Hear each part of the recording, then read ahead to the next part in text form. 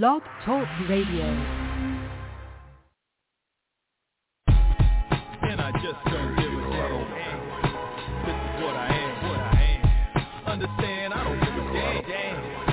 This is who I am. Man, I don't give a damn. This is what I am. And I just don't give a damn. Take me as I am. And my G still pumping. Sold on the culture, you know that my Doja culture game over, soldier. You are listening live. Well, do it live! Of course, unless you're not listening live. This is the Pro Wrestling Torch East Coast Cast. It is Wednesday. It's July 14th, 2021. I'm your host, Travis Bryant. I'm Travis Bryant, and I'm wrangling cats here. I think I'm running, not I think, but I'm running solo dolo here tonight.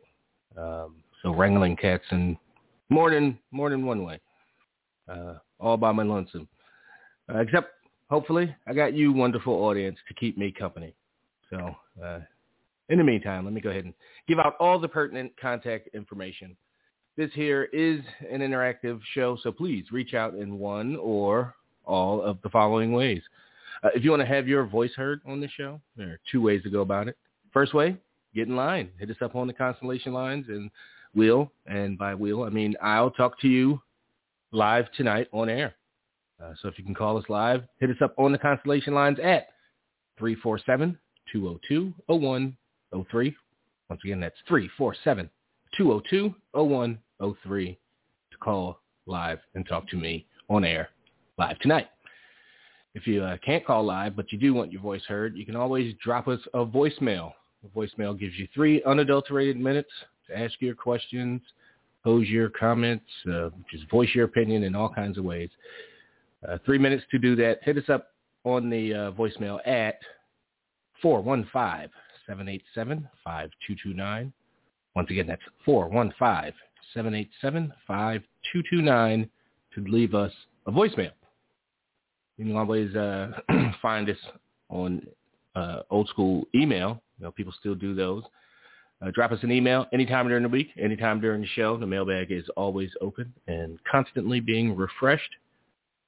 Find us at East Coast Audio Show at gmail.com. Once again, that's East Coast Audio Show at gmail.com. Let us know in the subject of your email which portion, VIP or non-VIP, that you want your email read in, please and thanks.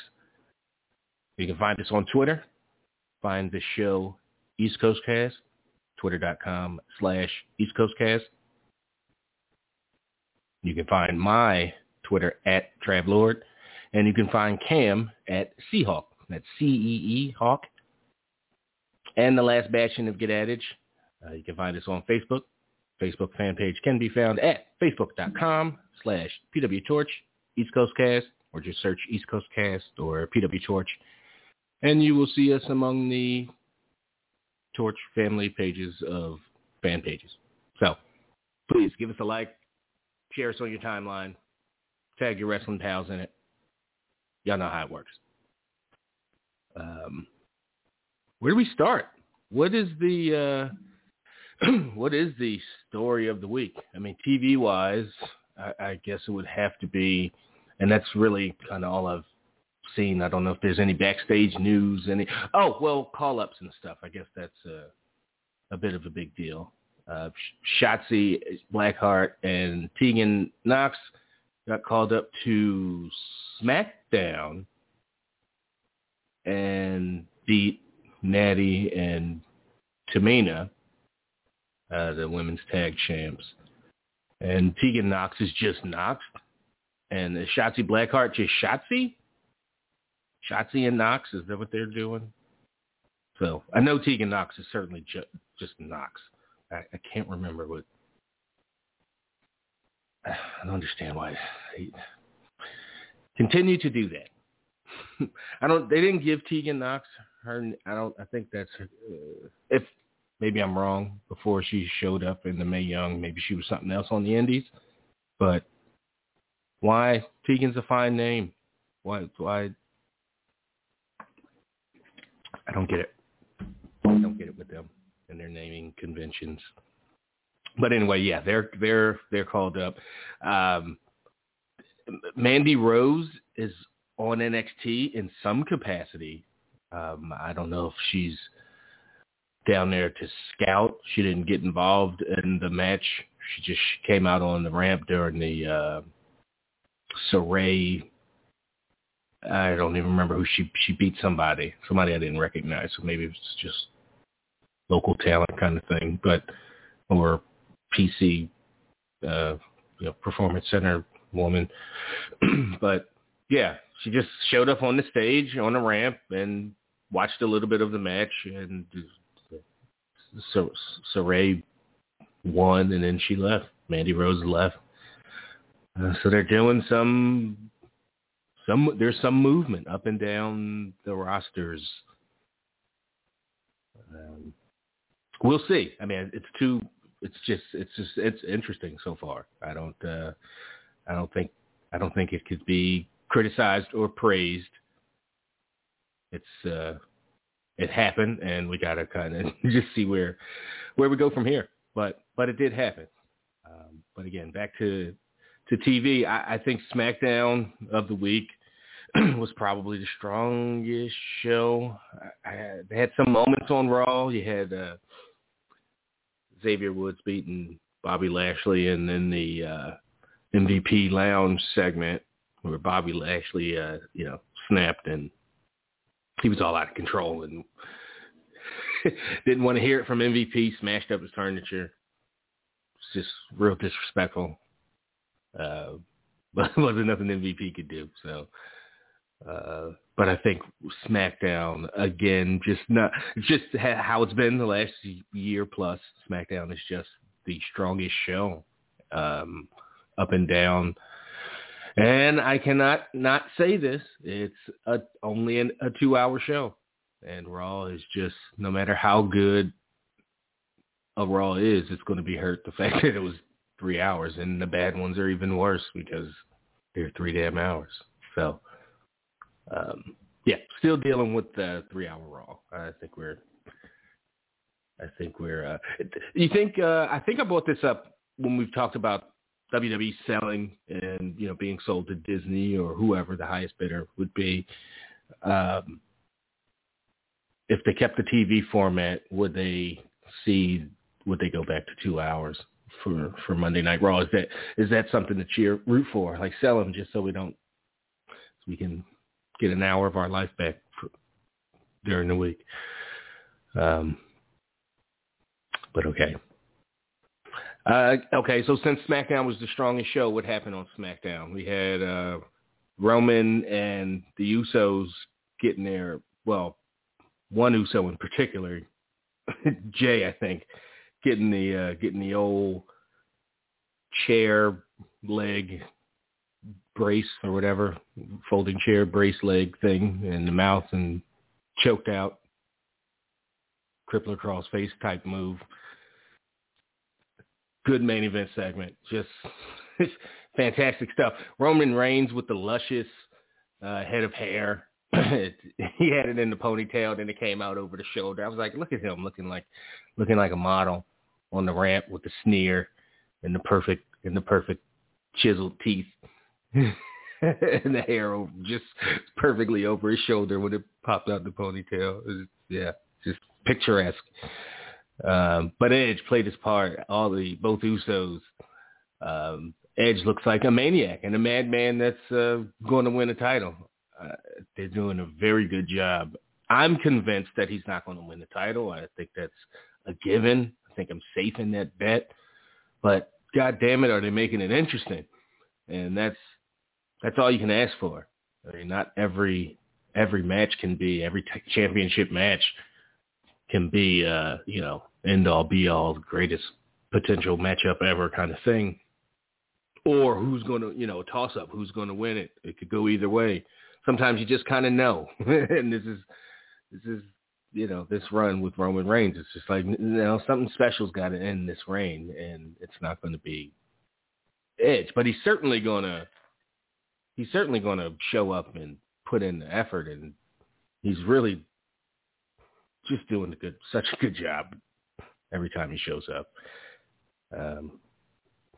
It is definitely a you still got it kind of thing. And I don't even mean that in the ring where he does. I just mean the effort he brings in interviews and on the mic and promos.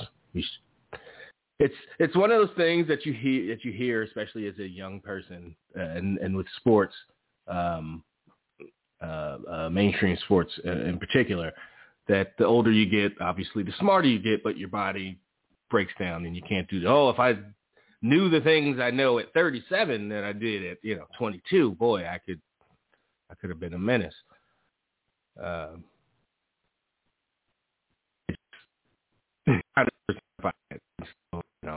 Go in the ring and it's wrestling. It's not basketball or football or whatever. So yeah, Edge just really making SmackDown just and the continuous Roman Reigns and Usos family dynamic and just the whole storyline in and around that and how they even managed to handle or not handle the Jimmy Uso, let's call it snafu, to be very, very nice. Just to still have such good TV and making that dynamic, that family dynamic continues to draw and to be compelling. And Roman Reigns, bringing him in for the family hug and with the sneer on his face. And we're going to do this my way. Just the sociopath Roman. All your credit, all your accomplishments are going to be able to be traced back to me. That's how it's going to be. Sociopath Roman. Talked a little bit about Raw. I didn't, y'all know me and Raw. I didn't see the show, so I didn't highlight for him and YouTube clips and various stuff. I did see some of the Eva Marie Playground segment, and are they trying to make Alexa Bliss the babyface, like the explicit babyface? Because this is how you make Alexa Bliss, an obvious babyface, to have her in there with Eva Marie. And Eva Marie just went in there and healed it up and did her thing. And I meant to bring this up last week. I don't know what they're doing with the Piper Niven Doudrop stuff. Like, I thought after her first appearance and she kind of told her off, but they're turning it into that's their relationship. She's not completely subordinate to Eva Marie, but she kind of is. It's interesting, but Doudrop, for fuck's sakes, Piper Niven got to manhandle Alexa Bliss and throw over the barricade of the ringside barricade and just beat her up on Eva Marie's behest. So I don't know what we're meant to think of. Am I supposed, like, after the first week, it's like, oh, look at that, Piper Niven, stood up for herself and was like, not having it. And then the next week, I think when Eva Marie tried to screw her and like get some revenge, she ended up winning her match despite Eva Marie, fucking with her. And now she's just, or maybe she just has been all, again, I watch it in highlight and clip form, but she seems to be just not beholden to her, but just there and hanging out with her. I don't get it. But if it's, hey, I'm new on the roster and at least people know who she is, like say that. I that's understandable. I don't think that's something to be ashamed of. Like, hey, she, introduced me to folks, got me in the door. I might not like how she talked to me that first week or in general, but something. But they don't, go a deeper level. And maybe it's on me as a fan not watching every single, 160 minutes, 80 minutes of their Monday night program. Sorry. And NXT last night, we had, what did we have? Big interesting stuff. Well, we had the main event with Gargano versus Cross for the NXT title. And Joe was the special guest referee, full-on referee, no outside enforcer, extra referee, just the referee. And it's good referee, good spots, and, good like, oh, who's he gonna? Is there gonna be some static or some beef? And in the end, Cross wins the match and retains his title. And Joe, not in a sulking or I didn't want this guy to win way, but in a professional way, got the championship belt, hands it to Cross, raises his hand, does the full referee gimmick, and Cross is, running his mouth, and Joe just decides to, okay, I'm going to ignore him. He turned his back on Cross and tried to leave the ring, and Cross put him in the Cobra Clutch or some kind of reverse kind of, sleeper hold variant. And Joe faded. And the whole time, this was good. Like, this was probably the best, the most, just the most engaged I've been with Karrion Kross this whole time. In the year or so, or I guess a lot of that was on the shelf, but the whole time he's been on TV, excuse me, this was the best. Just him holding him in the Cobra Clutch on the mat, talking shit, like turning the whole Joe. Joe has to be provoked. If Joe's provoked, he can slap the shit out you or defend himself if he wants, but he can't do it. Obviously, he can't go around beating people up. But if you provoke him, hey, we're going to let him loose.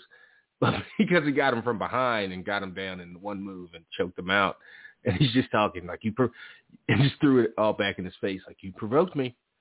Like, I've been provoked. You put this on yourself, Joe. And Joe, faded, and that was it. So I okay, this is how I think you go about at least in the next 2 weeks. Like, Joe's on the show next week, obviously. He didn't get injured to the point where he's going to miss a week. So Joe's on the show next week, and Cross isn't. And the excuse is, he's the champion, and he defended his title last week. He doesn't have to be. And Joe gets to fume and maybe cut a promo, or Regal's got to calm him down. And then the next week, I guess you kind of have to have Cross maybe mealy mouthing. But what do you do? Do you have Regal say, Joe, you can't go upside this man's head because a week has passed, 2 weeks has passed? I think this might be the thing. I don't fuck with Karrion Kross, but goddamn, like, if this has the potential, I think, to be one of the more interesting things we're talking about this summer. Because, one, is Joe cleared? Are we leading to a match? I think having that be ambiguous, not even a TV talked about thing, but an ambiguous internet fan kind of thing. Like, we don't know. I don't think that's something they have to come out and tell us, and they're probably choosing to keep that close for suspense and TV reasons. But it seems like, but it was one of those moves where it's like, well, if it's a neck or a head injury, that was totally like fine. Like, no doctor would be like, how could you go against my orders? Like, that was Cobra Clutch into it, and he fell onto the mat, and it was just, nothing unsafe about it at all. So you could also think like, oh no, it's just storyline. It's just to add some drama and keep Joe kind of involved. But you didn't need to do that to keep Joe involved. Joe is there every week. He's got a position on TV. So I think this has the potential to be one of the more interesting things we're talking about in the next few weeks and months going. And if they do it right, they can fuck around and have Karrion Kross be somebody that people don't just, that they themselves don't decide to talk shit about on their TV every week. You know, like a series of matches, a feud, a month-long feud with Joe that culminates with Joe regaining or not the NXT title. It might not be what's in the stars right now. I'm not sure if that's what you do. The whole point is to get Karrion Kross over. I think at the end he has to win. That's probably okay, but he's a heel. He'll figure it out. Yeah, that was some good stuff on NXT, and the not so good stuff.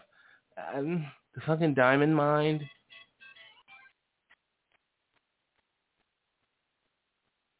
Oh, yeah, Rich. I should have thought about that. The Diamond Mine. They're just not interesting at all. Like, why am I supposed to care? Like, I barely know anybody in the group. Like, I know one of the three people. And the one that I halfway know, I only know him to make fun of him because I don't know him. Tyler fucking Russ. Like, what? Who's this guy? Why is he getting any kind of anything? Nothing about him that's like, oh, star or, interesting side player even. Sorry, Mr. Russ, but that's just how I feel about the situation. All right. That's me kind of halfway rambling about the state of, or not the state of, but what's happening in TV. Anything else? I know there's some other good stuff on. Fuck. What is her name? I see her face in my head. MAGA girls, Shorty Doo-Wop. With the kicks. Run around the ring and kick you in the face in the turnbuckle. What? My brain. I'm pulling the Rich on the VIP. My brain stopped working. Dakota Kai. God damn it. Dakota Kai beat somebody. It was an Ember Moon. Poor Ember Moon. Like, she doesn't get the call up with Shotzi. Like, that's kind of wow. And she gets left at NXT to get, beaten by Dakota Kai the next night, or a couple nights later after they debut on Friday. I'm not the biggest Ember Moon fan, but damn, she was finally starting to catch on a little bit, and it was directly tied to her association with Shotzi Blackheart, who, after having a bit of a stuttering kind of, and I blame the booking and having her lose to Chelsea Green and a lot of shit that they just were doing with her on TV, but she was starting to get over in a meaningful way, and it was directly tied to her association with Ember Moon. Like, they did a lot of good for each other, I think. And then they, out of the blue, she's teaming with Tegan Nox on SmackDown. Like, at least, like, Ricochet and Aleister Black had more when they got called up and were doing tag team. Like, why are they together? Like, okay, they're both kind of from NXT, sure. But they didn't have I don't know. They didn't have other stuff going on with other people that would have worked better if they called them up with those other people.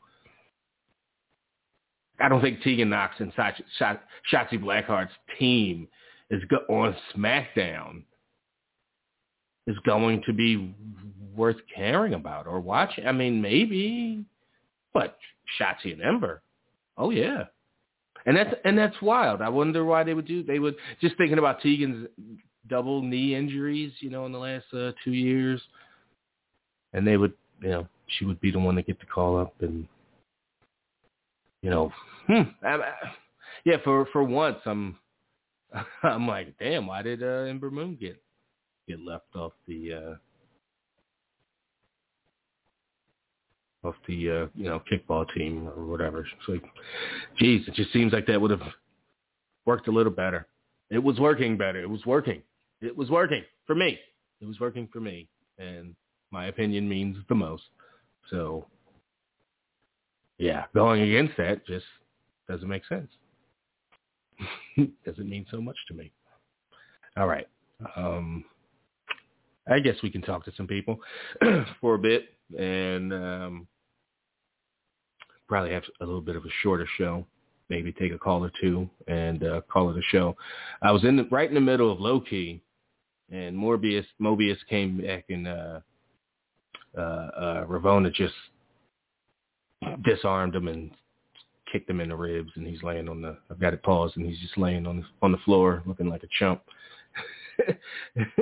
She was like, you are no threat to me. He was like, oh yeah, I'll see about that. And he attacked her, and she disarmed him, kicked him. And he was like, oh, well, you were right.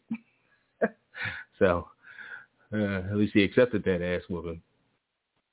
And Jonathan Major, you know what? Nobody spoiled it for me, and I was super, super, super happy. So I'm not going to mess it up for nobody else. And y'all better not either if I talk to you tonight. Chat room is open, by the way. Anybody's still interested in that sort of thing. Cam is at AEW, so he's going to Dynamite tonight. So that's why he's not here on the show. But he's also not streaming, not doing his Twitch stream that he normally does. Cam tackles Twitch. So you would normally find him at twitch.tv/Seahawk. But that he has a pretty good chat room over there. I usually just kind of hang out in there because my own chat room is so damn empty most nights. But yeah, my chat room's open too, y'all. So we'll take a couple calls. 347-202-0103 is the number to call. Let's start things in Newark. Was it last week when we didn't get to talk to Kylan, or did he call back? And we'll talk to him now. Kylan, what's happening, man? What up? Not much, Travis. How are you this week? Hey, I'm doing okay. Excellent.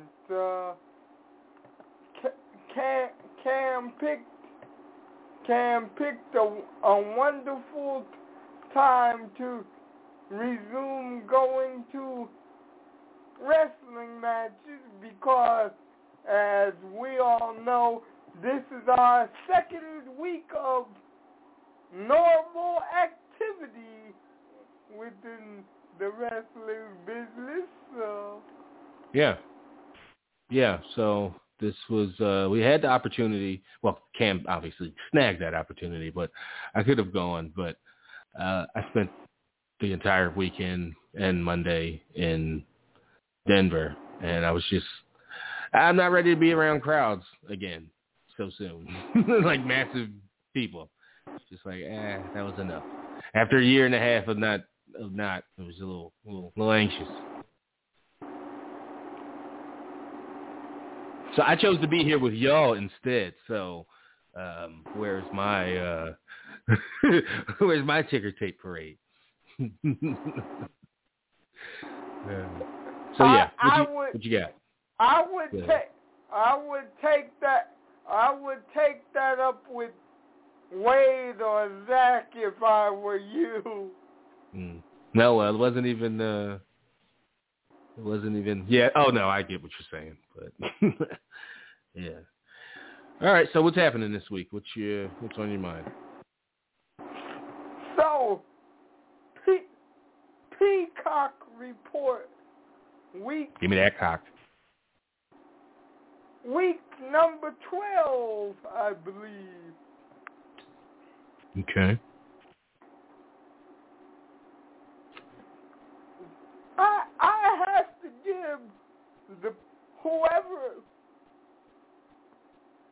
have to give whoever Rick Cordella, the executive vice president of programming at Peacock, has assigned to put up WWE Network programming credit because they've really been cranking out the uploads as of late. When are they going to get the next couple of years of Sunday Night Heat? That's what I want to know. Because they have the first, it ends at, I think it starts, they have the whole first year. They call it 2 seasons because it goes from 98 to 99. So they have July 98 or so to July 99, or right after SummerSlam, Highway to Hell, right up to before SummerSlam in Minnesota with Jesse Ventura. Well, Heat started in August '98, so.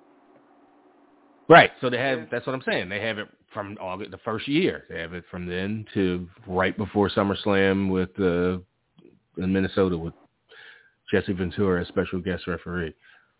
Right. I don't know. I don't know when they're gonna. Well, get us the scoop. You're our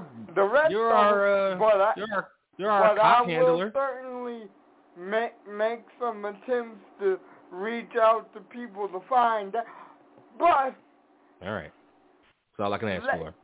Lately, they've added all of Saturday night's main event, including the Friday main event specials once Saturday became less of a destination for them in the late 80s and early 90s, and also the 2006 iteration of Saturday night's main event.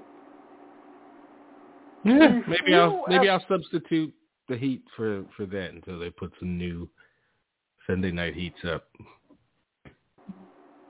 The few episodes of Smoky Mountain Wrestling that were previously up on the standalone WWE Network,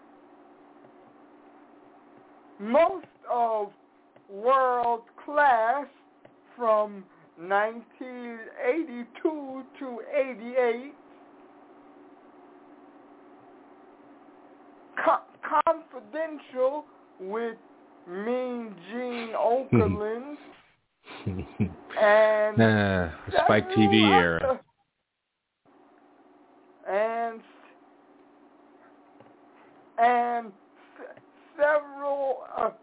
several more assorted ECW house shows from 1995 and 96.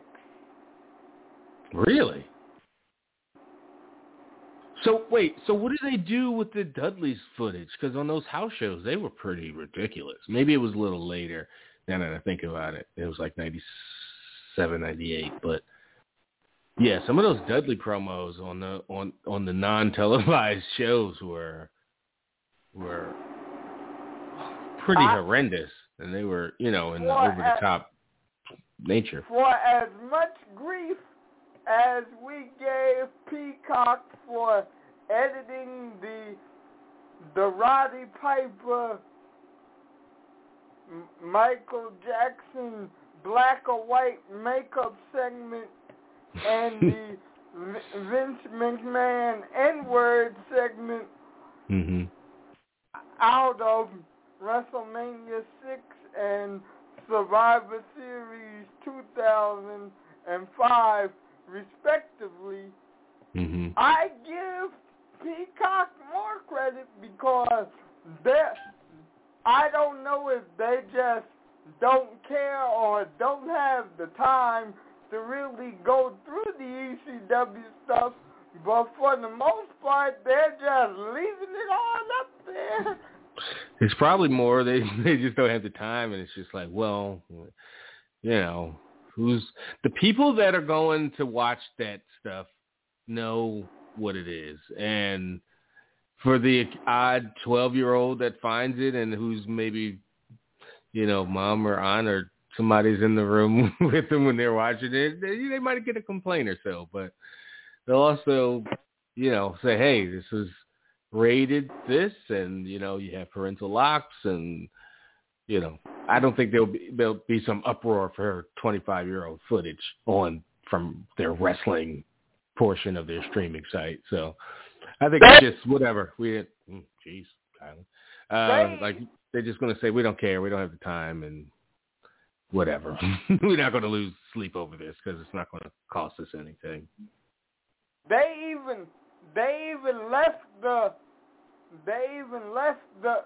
the rise and fall of ECW DVD up completely unedited, even with Paul Heyman saying he hated working for WCW, and he told them to go F themselves because they treated people like crap. Oh, well, yeah. I'm glad that they're not picking over everything and deciding what we should or shouldn't hear. So I don't know if it's them being noble and like, hey, it's art and, it should be presented in its purest form or the form that it was intended, or if they just don't have the time and it's just slipped their minds. Either way works for me. Either way. Even though I don't curse or anything, I'm glad that they're just leaving stuff the way it is, because it would be terrible for those folks who like things a certain way to be robbed of the opportunity to see but just the authenticity of how something was the way they to remember be presented. them. Exactly. It's bad enough that we have to deal with like music licensing and our favorite songs and stuff. They get dubbed over and on DVDs or on shows or whatever, because like, hey, we don't have that license anymore, so we can't play whatever the fuck, Bad to the Bone or some shit on this old ass. Right. Wow. Exactly. Yeah. And even with like the 92 episodes of WCW Saturday Night, they edited, like Goldust and Ricky Steamboat, Sting, Ron Simmons, Johnny B. Bass, and Barry Windham's entrances off, because that whole set of music was done by Michael Hayes' friend Jimmy Popper, but thankfully they didn't go through the 93s, I guess, because that whole set of music is on the 93s. Huh. Okay. I didn't know anything about that, so I'll have to take your word for it, but okay. All right.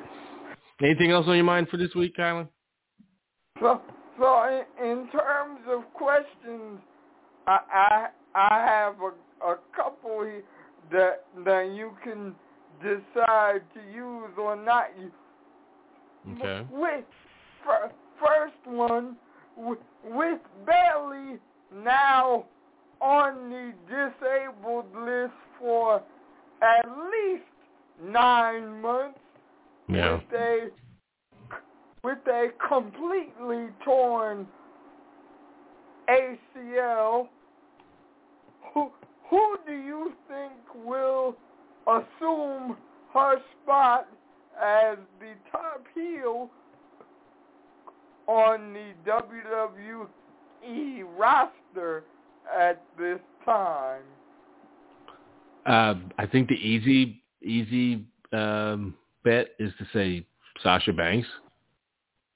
Like she's got to be due back, right? Like I don't know what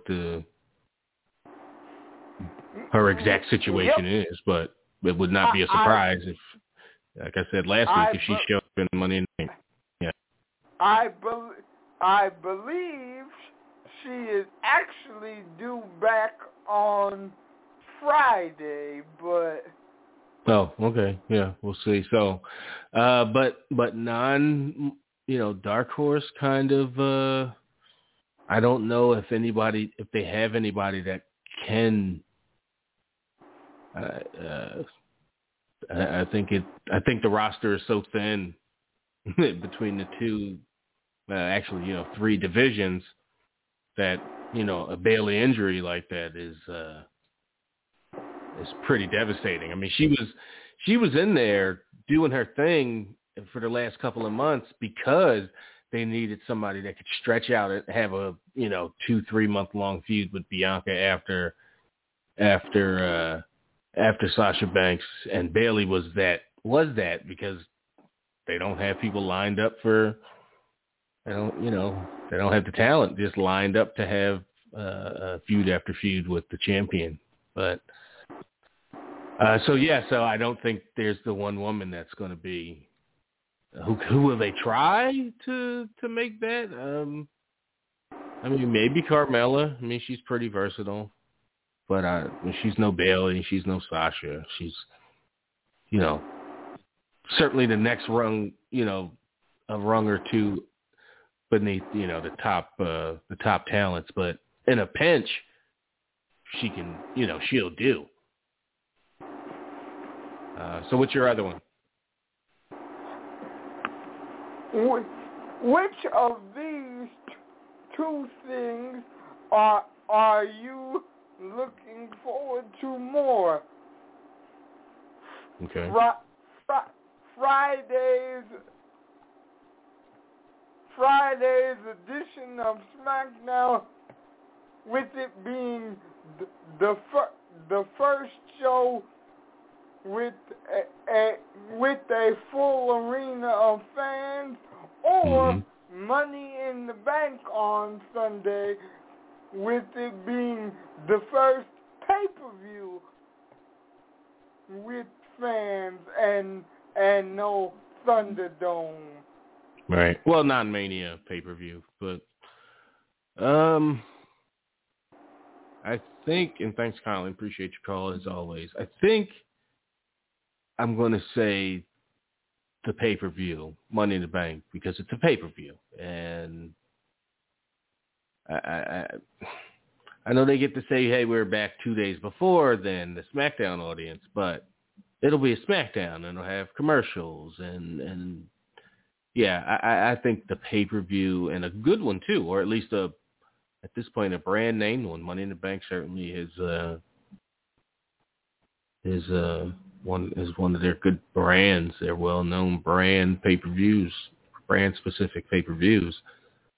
So I'd have to go with Money in the Bank. It's,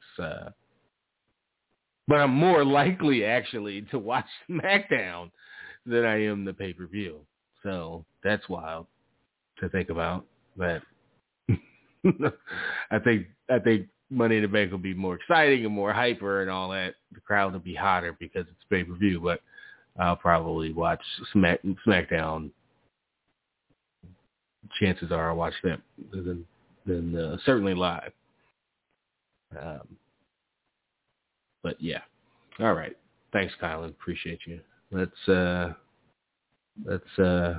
talk to Darrell, see what's on his mind, and might even be able to wrap this thing up a tad bit early. Darrell, what's happening? What up? What's good, Trav? I see you Lone Ranger today. Solo Dolo. Mm-hmm. You know what that means? The quality of the show suffers. Oh no, man! Oh, man, fuck out of here! I remember you, hey, man! I remember when you did this for months. Did I? Oh shit! I probably blocked it out. Trauma. Yeah, you remember them before you brought on. I think first you tried Rich, and then it ended up being you and Cam. It was y'all three. Oh, see, so hold up. So somebody from Jersey had called. I was going to go to them next, but then they dropped off. And go back to them, man. And but now they don't have their hand up, so I don't know. They kind of flaky. 609, what you doing? All right, they did. Hold on, Darrell. I'll come back to you. Yeah. 609, who's this? What up? What's going on, man? What up, man? Jay from Atlantic City. No, what's happening, man? I saw you dropped off a little earlier, and I was going to go to you right after Kylan, but yeah, you was gone when I looked up. Nah, you know I work the heating in there, so those calls be coming in. I had to drop out. No problem. But so yeah, all right, before you gotta go. I wanted to run by you, man, real quick, because I like to roll up and listen to what you talk about, on your show here, man. One thing that I never recently I seen you sort of you haven't really given a clear in where you stand towards the booking on that AEW, man. Well, I don't watch it week to week, and I don't even follow it through highlights because I as I've stated before, I don't think they have a good enough this is what's happening in AEW highlight show on YouTube or anything. So it's not easy to follow in that way. But one of the reasons I stopped watching consistently a year or so ago was because I didn't like the storytelling and how they did things more than how they wrestled and the style of the matches. I didn't like the stories they were telling. Since, I mean, maybe it's gotten better, maybe it's gotten worse. I can't honestly say because I'm not watching, but, Rich and Cam have enjoyed it, so I'd have to say it's gotten at least better that they're not every week, talking about, this was, this happened, so they're positive about it. And when it's bad shit, they certainly, will talk about the bad shit and hold them accountable. So it's not like they're fanning out for them. So I'd have to, really, I'm not sure if I can answer that, at least for today's product or the current. I can tell you what I was thinking in October, in January 2020 or whatever the hell I stopped watching. So. Well, that's an interesting take, as you see. I sort of fell out of them as well in the beginning, and I started to catch back up recently. And I did the same thing with NXT. I was really big on NXT, and I fell out of it. I feel like as soon as they went to USA Network, it just wasn't the same product. Right. But I really do feel like the way they structured the roster, especially Triple H, the way he sort of, from immediately Keith Lee to Karrion Kross, there's a certain type of champion he wants there. You can just see it, and he's using the smaller guys like Garganos and Adam Cole. They just disproportionately look odd when wrestling these guys to a significant matchup. I thought it was odd, if you remember in the past, when Adam Cole attacked Drew McIntyre. I thought, man, that's an odd pairing because the size difference was just so. It was just like distracting. Yeah. And not that I care about that, but and he was the heel. At a certain point. Usually it's the sympathetic small baby face. I mean, when you pull the chicken shit heel type of deal, like you said, and you use the extra people to get them, but when, what happened to McIntyre is he's just a big man to be taking a beating for such a small guy like that. It needs to be 2 or 3 of them at a time. It just don't seem right. It seems like there needs to be a leverage there. And I feel like it's odd when you take a Karrion Kross and you put him in NXT, and there's only so much he can fight there. And I think when you look at a Brian Cage, and you look at Archer, and you look at Miro and AEW, they sometimes wander in the gray area. Because there's only so much you can do competitively with these big guys before it looks like, holy shit, he's waiting for that move to happen. Well, I think that's one. The art of pro wrestling. No, go ahead, what were you saying? No, I think that's just the art of pro wrestling. I mean, if you're good, you're not going to stand around waiting and, But at some point, it's still wrestling. It's all like cooperation. No, you're right, but there's a psychology to it. I mean, like when you watch UFC, there's a certain psychology to it in the UFC heavyweight division, right? When you see a Stipe Miocic and you see a Brock Lesnar, you know that there's distinct fighting styles, and when they match up against a Ngannou or a Frank Mir, you know there's going to be some type of presence from either one that's going to be trying to enforce on the other. And you try to match that up in the wrestling ring, right? You try to use that psychology in the wrestling ring. I think the psychology's missed, like you said, when Tony Khan has so many false finishes on major moves. I mean, any of these moves could be a finish. You start to lose psychology on it. And I think in WWE, you see, like last night, if you watched Gargano versus Karrion Kross, at a certain point, you're just like, yeah, Gargano ain't getting that off on that man, no matter what type of wrestling match you're in, and he ain't getting up from that. It's just, it has to end at a certain point. And I think the booking of overdoing it, like you've seen in the mid-2000s, they started having neck injuries. Started really going down a lot of those guys. And I think with these smaller guys, maybe they can take it. But these bigger guys like Keith Lee and Karrion Kross, you just can't have that fighting style mixed together. Well, I agree with you there. I certainly would like the bigger guys to stay on their feet a lot more. Like, I couldn't stand those Keith Lee Dijakovic matches. Like, God damn it, well, y'all both are, 300 pounds and Dijakovic 6'8" or whatever. It's like, y'all don't need to be doing flips and dives and shit. But the wrestlers themselves, want to get their shit off, and they just want to, more than anything, not more than a let's show off because I can do it. My thing is, in a lot of ways, is if you guys are doing it, what makes the smaller guys special? Right? Like, they can't do, well, they can do slams and stuff, but to a certain extent, because they only butt so big. I don't know. I don't like typically big guys doing flips and dives and shit, especially when it's just over the top all the time, match after match. If you want to break something out for a special match or pay-per-view or maybe, but constantly you're asking for trouble, one, and then you're also watering down the fact, you're watering down that for everybody else. So I have a lot of reasons why I don't like big guys doing that kind of shit, but yeah.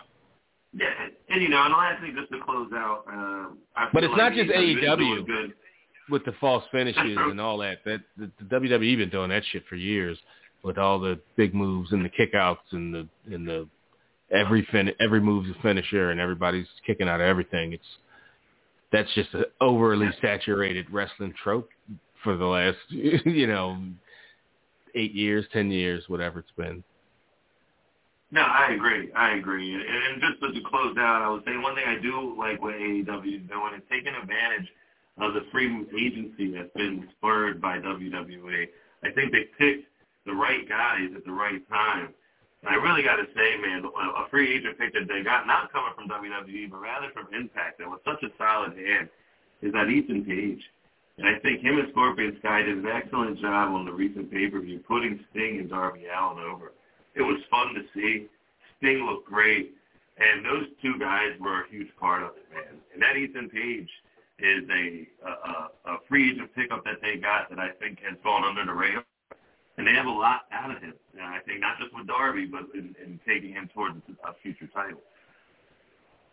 Yeah, well, after he showed, besides after him showing up, you didn't hear a ton as far as buzz like, oh, Ethan Page. It just was, oh, Ethan Page was in this match, or he did this, or he did that. It wasn't too much of a big deal. So I think you're right as far as like being not talked about, certainly, because he gets plenty of TV time. Like you just said, he's in there on, what was it, a pay-per-view, or is it just kind of one of their TV branded deals with Sting and Darby? Was it he actually got the pay-per-view. Yeah, okay. So even more to my point. So yeah, and he's on pay-per-view with Sting and shit in a prominent match, but he's not getting talked about. So I think there's something to that. keep talking about him. Hopefully, he'll, get his due. No, definitely, brother. I appreciate your time, though. Absolutely, man. Call back soon. All right. Definitely. All right, let's bring Darrell back on. All right, D, what's on your mind for this week? That Trav looking like, man, sounded like that was just on here from New Jersey, man. Did he sound like me? Sound similar. Really? Yeah, y'all sound similar, okay. man. Yeah, y'all sound kind of similar, man. I mean, Atlantic City, right there from Philly. So, hey, that's what's up, man. That's what's up. Not surprised. To get some stuff like that, man. Hey, so man, how was the trip? It was fun. I had a good time. Got to see my woman first time in weeks, so that was also fun. But yeah, no, Denver's a sweet. You had to go off on the vacation, the getaway. Yeah, I mean she's on her road trip, so she's been out on the road driving all through the state parks, camping, doing her thing, hikes and all that shit, all that nature-y bullshit that I ain't on.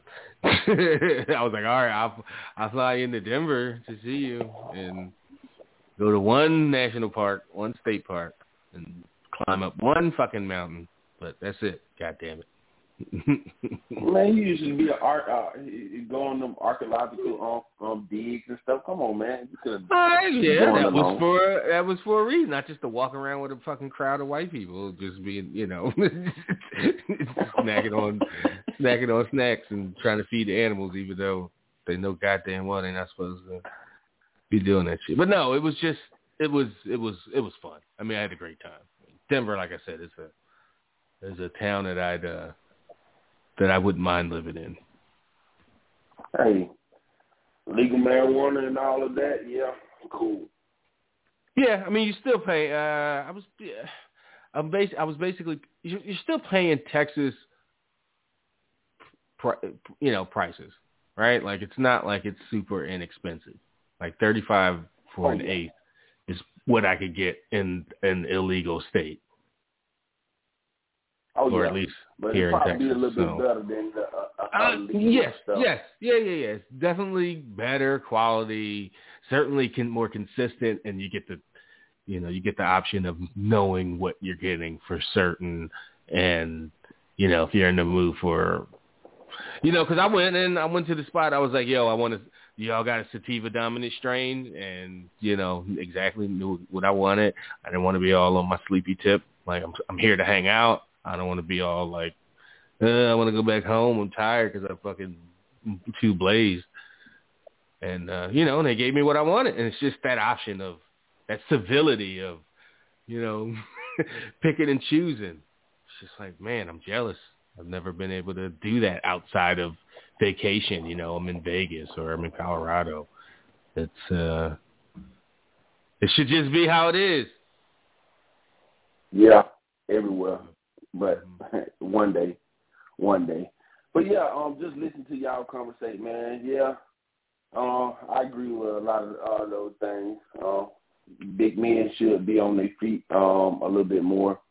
Yeah, I mean for the most part, not too staunch. Like they can do stuff. They can show off their athleticism. They can fly around every now and then, but make it special. But I ain't never been that person. I guess because I'm growing up in the South and then growing up in the hood. And, hey, that person have been, just because somebody tall and big, mean they supposed to dominate people. Because growing up my way, the tallest people, especially growing up, was the sorriest looking people. You know what I'm saying? And easy to get knocked out. So plus, Mike Tyson was 5'10", 5'9"? No, for sure. Man on the planet. Yeah. So I think size come in with people who can't fight. Never been in a fight. Be afraid to fight. That's who come into play with that. But other than that, this week, I hate debating. Yeah, her knee tore up, but Megan. Answer for that is you bring Becky Lynch back, and that clears the way for everybody. I know well, you she would is. say. I mean, I assume she's coming back, but I also assume she would be going to Raw, and I also assume she's going to be a babyface. But Seth is on SmackDown, so maybe she goes to SmackDown because she wants to be on the same show as her husband. But is she going to come back a heel? I don't know. Nah, she should come back babyface. But if she come back babyface, it's super going to expose the flaws of the two women that they got on top right now, because just her organicness and how she takes advantage of her role and being able to talk, and she can cut it in the ring as well. It exposed Charlotte, who still, people have granted her, and her promos have got a little bit better, but it's still not authentic like what we just seen with Bobby Lashley, which I want to speak to you about in a second. But and how they have Rhea Ripley right now. So she kills that and makes them look even dumber. So I don't know. We know we can say for sure because we've seen her in there with Charlotte for years. So I think that you can say that. I don't know if you could say that about Rhea Ripley. That could be the thing to finally get Rhea over. Like, I think she's over, but not like she's not like Charlotte is still the bigger star in there. If Becky comes back to Raw, Becky is the obvious bigger star in that matchup. But an extended feud with Becky Lynch, man, that could be it for Rhea. Or that could be what she needs, I mean. I don't know, though, because it's outside, let's say it like this, outside of Rock versus Stone Cold, top guys who could talk on the mic, you get him some throwback. When he started clowning you look like a clown, especially if you can't speak on the mic, and how they got Rhea Ripley. And she was never a big speaker on the mic anyway. It was her presence in NXT, and they emphasized that presence and atmosphere around her. I don't think Becky Lynch is going to go in there and start tearing down Rhea Ripley. Boy, that's just that's just who she is, though. That's who she was. Oh, come on. What really started getting her on, and how she threw the shots at Ronda, she threw the shots at Charlotte, and especially when she say, weirdos and all of that stuff. Hey, come on now, you got to go back and watch it. I guess when you've been away for a while, people don't remember. But hey, that's what really exposed people, is how she came in and she exposed a lot of the men too. That's why she told similar stories that. I remember she was in there with The Rock or John Cena or somebody. The hell's around. But it wasn't like she wasn't in there tearing them down. I don't think it's going to be, they're exposed because Becky Lynch got a line over on somebody. That's what you're supposed to do. You're supposed to get in zingers or get in, good lines and stuff. Like, that don't mean you're being I'm saying what exposed them is not her saying coming at me. That she's so good. It'll be the contract. Yes. Oh, I think. And those weak lines and only time no. Now that I think about it, I think you're right, because Rhea Ripley, my complaint about her is she is so produced. She's stiff, and she outside of the ring, right? Like she stands in her spot and she stays there in her pose, and she's supposed to be running to make a save for somebody, but she's got to stand there and do her whole fucking routine.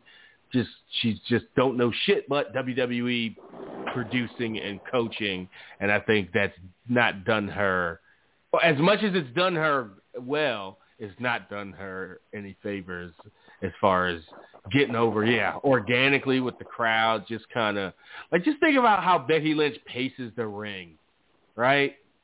She just can't. She's never in the same side. She's pacing the ring. She's like, Yeah, Rhea Ripley is the exact opposite. She's like a statue. I'm going to hold my position because this is my cue, and I got to, she's thinking about everything. Everything's running through her mind. Becky Lynch is just first thing that comes to my mind. Yeah, I'm going to say it. So in that way, maybe there could be some exposure. Let's pull a Ronda. Let's pull a Ronda because when they finally stopped trying to make Ronda be a face, and that's why you still have that intrigue with them going one-on-one that probably could headline a pay-per-view by itself. So that could, that's why now I say you still have that intrigue. But when Ronda snapped back with the one line that probably got her on her way with the damn the woo, screw the man, and then she started speaking like that, maybe that would help her, you know what I'm saying? So that's cool. I just want to see. Yeah, but I think Rhea Ripley would just be the stiff baby heel that's still on her mark and on her cue. I don't think it's a character or an alignment issue with Rhea Ripley. Should she be babyface? Should she be heel? What does she better? I think she needs to be broken out of her WWE overproduced thing. Like somebody needs to let her know, like, it's okay to not, like, you don't have to be absolutely perfect in every single way. Like, she out there wrestling and cutting promos scared that she's going to get yelled at. Probably because she'll get fucking yelled at. Maybe not by Triple H. And I think, yeah. And I think another reason why, and this going to go lead into my Bobby Lashley conversation, is because I think WWE is still in that 80s where they're telling people to turn up to a level 10, and that's not real people. That's not real people. That's not real interesting characters that people can really get into and stuff, because you're not a real person. Just because you turn it up, you turn it up to a 10, you so focused on doing that you forget the storytelling. And storytelling is more than just what you say on the mic. It's how the looks, the afflection that you have, the tone that you use, how you set up stuff, even the stuff that you do in the ring. Because I think people try to separate it, but it all goes together. And I think that's why Bobby Lashley, people say that was his best promo in his entire career, which it probably was. But I think you could have got that out of him years ago if you allowed this man to tell a story and use his affliction. Him going off and leaving the show and coming back like, man, I done went to the bar, had a few drinks, and how he broke it down the MVP. And then at moments he wasn't looking at him, but because you done had talks, you done been your parents done yelled at you. They ain't even have to look at you, but they yelling at you or talking to you in some way, and you can feel it, and they put a little fear into you. Or have you ever talked to somebody and they so angry, but they ain't even yelling, but you can hear it in their voice how angry they is, and you feel like, hey, I might have to fight this person. I'm finna have to fight this person because they finna haul off and hit me. You know what I'm saying? That's part of the storytelling that was mixing that. Even go with Roman, because they got Roman as a sociopath, and a person who's similar sociopath that I read in comics all the time that people forget about. This is why a lot of people flock to him, is the Joker. The Joker is that type of sociopath. He draw people in, and he's charismatic, and he play upon you, and he have you feeling like if you talk about him and Harley Quinn, he got her feeling that she needs Mr. J. Even though he beat on her sometimes and he abused her sometimes, but, he give her a little piece of this to bring her back in. Or how he took over Arkham Asylum by just going there and getting arrested on purpose and start making the people who work there feel like, okay, Mr. J ain't a bad person, and they give him more rights. That's how some people in jail be doing. That's why you be hearing about jailers sleeping with the inmates, because the inmates been watching you all day. They watch your mannerisms, so they know how to talk to you. They prey upon your weaknesses and stuff. And this is the storytelling that we missing that everybody could, that everybody on the roster could have. That's why if people can always say they have a slim roster, but you got 150 people on the main roster. You only see 30. If you put more story into it, like last night, if Humberto Carrillo, yeah, he lost, but they would start telling the story, but they're going to let that story go. Like, you should use that with as Sheamus, a way you mean? to tell a story with him. Yeah, with Sheamus.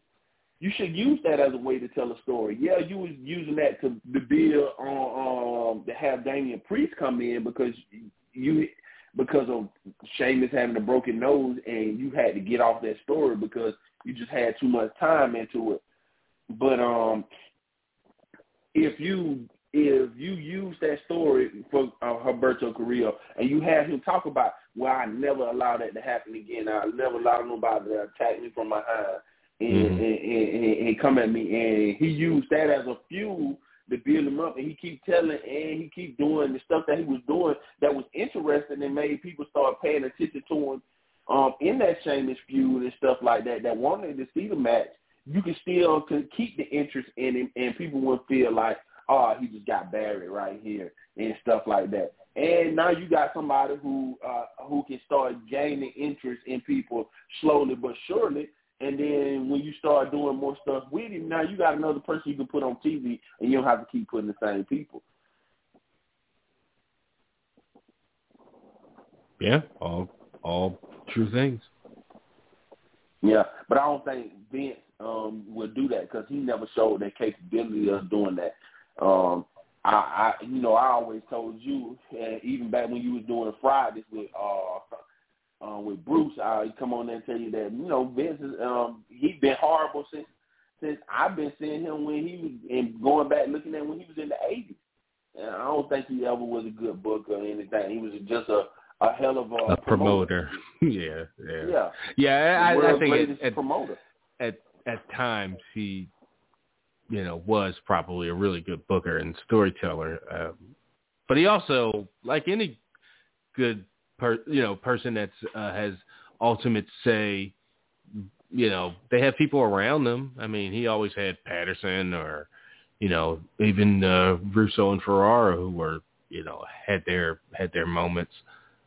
So that's another thing. Watching these Sunday Night Heats for the first year, I realize I give Vince Russo and Ferrara a kind of, bit of a nod of, well, I can't blame y'all as far as when SmackDown came around and they added another 2 hours a week of TV that they had to write with no extra pay, no extra resources or nothing. They had already done that. They had already basically 50% of their their output with another hour of main event, basically TV of Sunday Night Heat, certainly for that first year. And now they turned around and was like, now we got to add another. So we're doing 5 hours of TV instead of 2, and I don't have a dime more or anything more to help with this process. Yeah, I don't blame them at all for going for writing 4 weeks of TV and then going, we quit, and taking the job at the competition. No matter what you think of them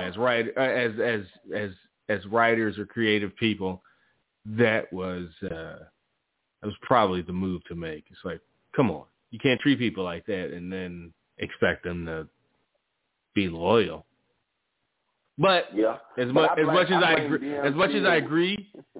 agree with them, Ferrara and Russo in that instance, it still traumatized Vince to the point that's why we're in the position we're in 21 years later with writers and all that kind of stuff. Yeah, it traumatized him, but they also put bad stuff ingrained in him that is ruining today, that he still used today because he's still stuck in the 90s.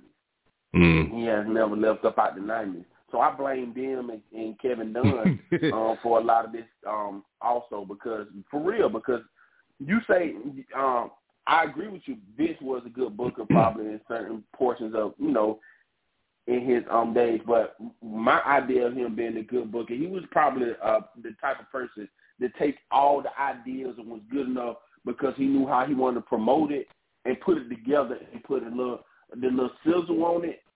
But the idea is he don't necessarily know how to promote. Probably got lesser. It got washed off because a lot of the people he had around him, like the Pat Patterson, them, even going up when Jim Cornette was on the booking staff and stuff like that in them early, especially them early part of the Attitude Era days, before it became just totally Ferrara, like 96, yeah.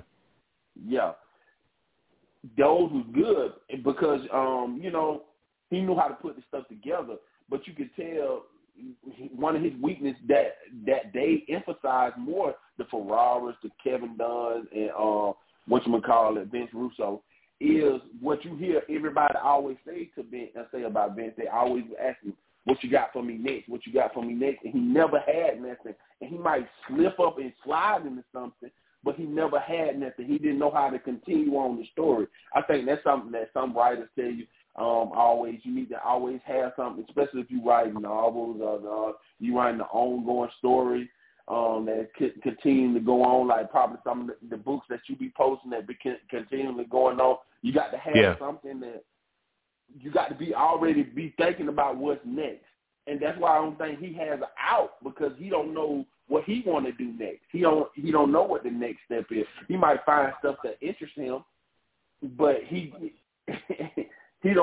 ain't that type of planner that what's the next thing that I need to conquer? What's the next thing? He probably one goal driven. I see one thing and I'm going to go get it. Yeah, no, I think at one point he was probably better at that than, clearly he is now. Yeah, and you're a Marvel guy, and I put this in there with the new Iron Man coming, where Iron Man giving up. He ain't giving up all his millions, but, he's leaving all the stuff, the high-tech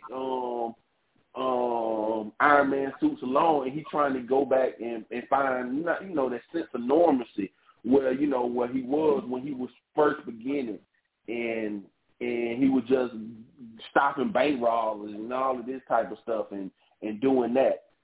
That's, you would have wanted Vince to have this type of life probably back in the early 2000s or something, so it probably shake him out of something and he could find something, but he's stuck in the one goal, and now you conquered everything and you fall in that thing where most people, when they conquer the world, what's left for me? Right. Now I got to create my own controversy and create my own competition and No, and we've gone through various iterations of that over the last 20 years of creating, SmackDown versus Raw, or Bischoff versus Stephanie, or Stephanie versus Shane, or Vince versus and what, all stuck in the 90s. We've been replaying the 90s for almost going on 30 years now. And that's the problem. That's a real issue, that we've been replaying this for 30 years. And now you got the competition coming in, and they just doing what they seen. They replaying the 90s because they just doing everything that they seen WCW. Yeah. It seems like, every time there's a potential, whether it's TNA, Impact, or now AEW, AEW is obviously succeeding a lot more than where anytime they're an Impact or TNA's run. But they still could be so much more. They could be. Yeah, they just could be. Because the fan base is constantly shrinking, and I blame that all on the hardcore fans as well, because they chase people away because they so toxic in one train of thought, and they so. I was telling a friend who was like, man, you got to show me something about wrestling. I was like, hey, man, let me tell you about wrestling fans and all the wrestling anyway. It's the perfect description of what America is.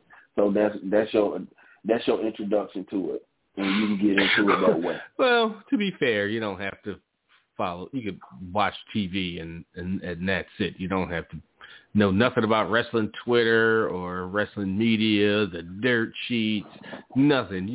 You as a fan, you can watch TV not listen to this fucking podcast. You could watch TV and not sign up for a newsletter. You could watch TV and not follow your favorite wrestler or ex-WWE bitter wrestler on Twitter, and so that's all stuff we put on ourselves and we do to ourselves.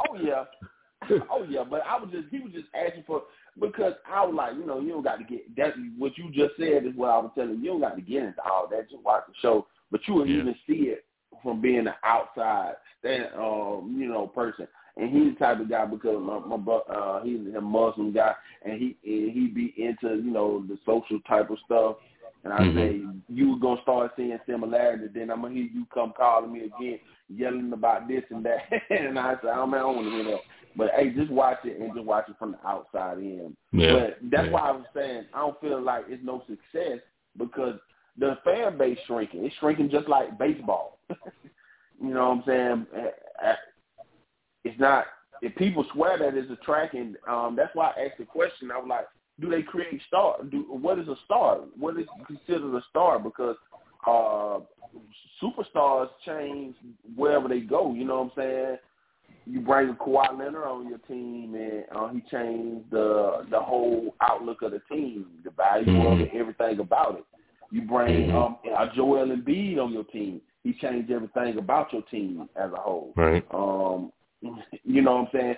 We don't have none of that. What the last person probably was, maybe John Cena, even though people hate. Well, it's Roman Reigns, but you just don't have that.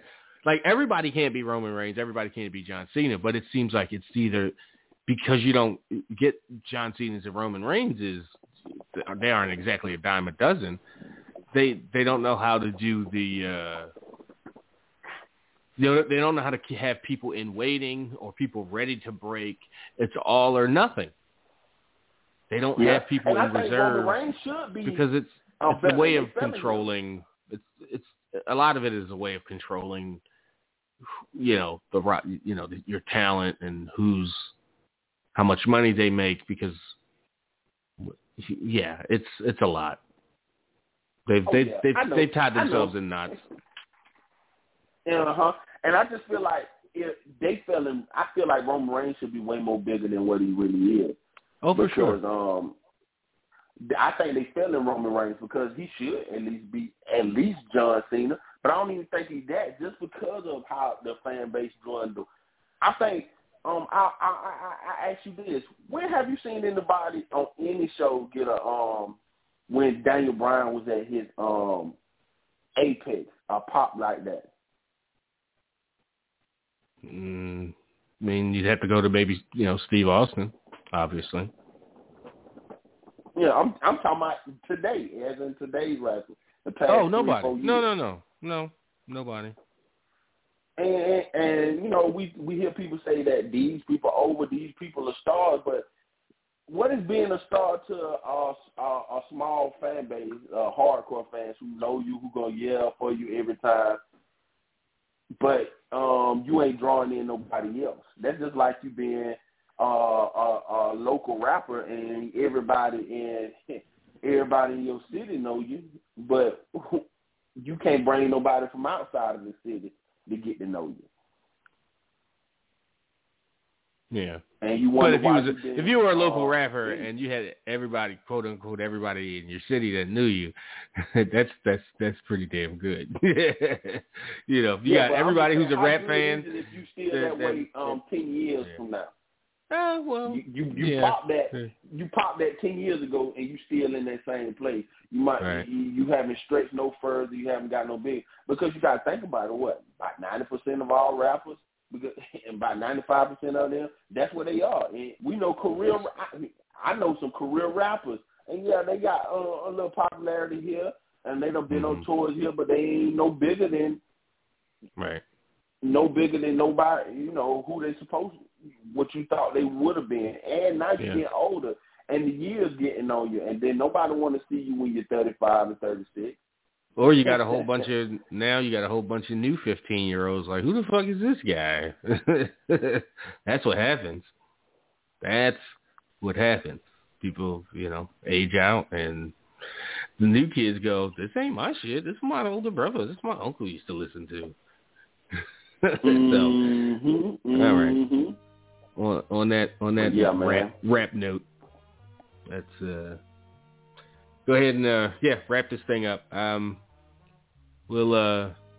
definitely appreciate you, Darrell, as always holding us down, giving us content. So thanks for that. We'll get at you. I'm sure we'll talk to you next week. For everybody else, non-VIPers, free folks, the ride is over.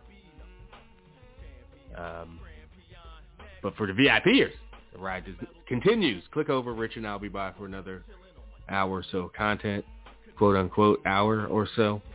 Like I said, I got low-key pause, so I'm going to finish this episode, and we'll definitely talk about the season finale of Loki and whatever we're reading. I know Rich started another book, and I'm in the middle of a series, and I'm sure we'll talk about something we didn't talk about here, but we'll probably talk about Daniel Bryan in AEW and the speculation surrounding that. So until next time, people. Thanks for the calls and the... Oh, shit. I was about to say thanks for the calls and the emails, and I just realized we forgot Jabron's email. So the music already started, Jabron. So I'll save it for next week, and hopefully it's not something that's super, super dated. My bad. But yeah, for Cam and Rich and all the callers and everybody, I'm Trav. We out.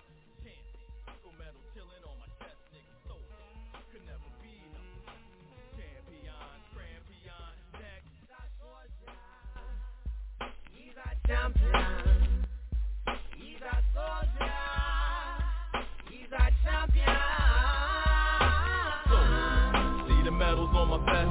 Can't. Gold medal chilling on my chest, nigga. So, could never be nothing.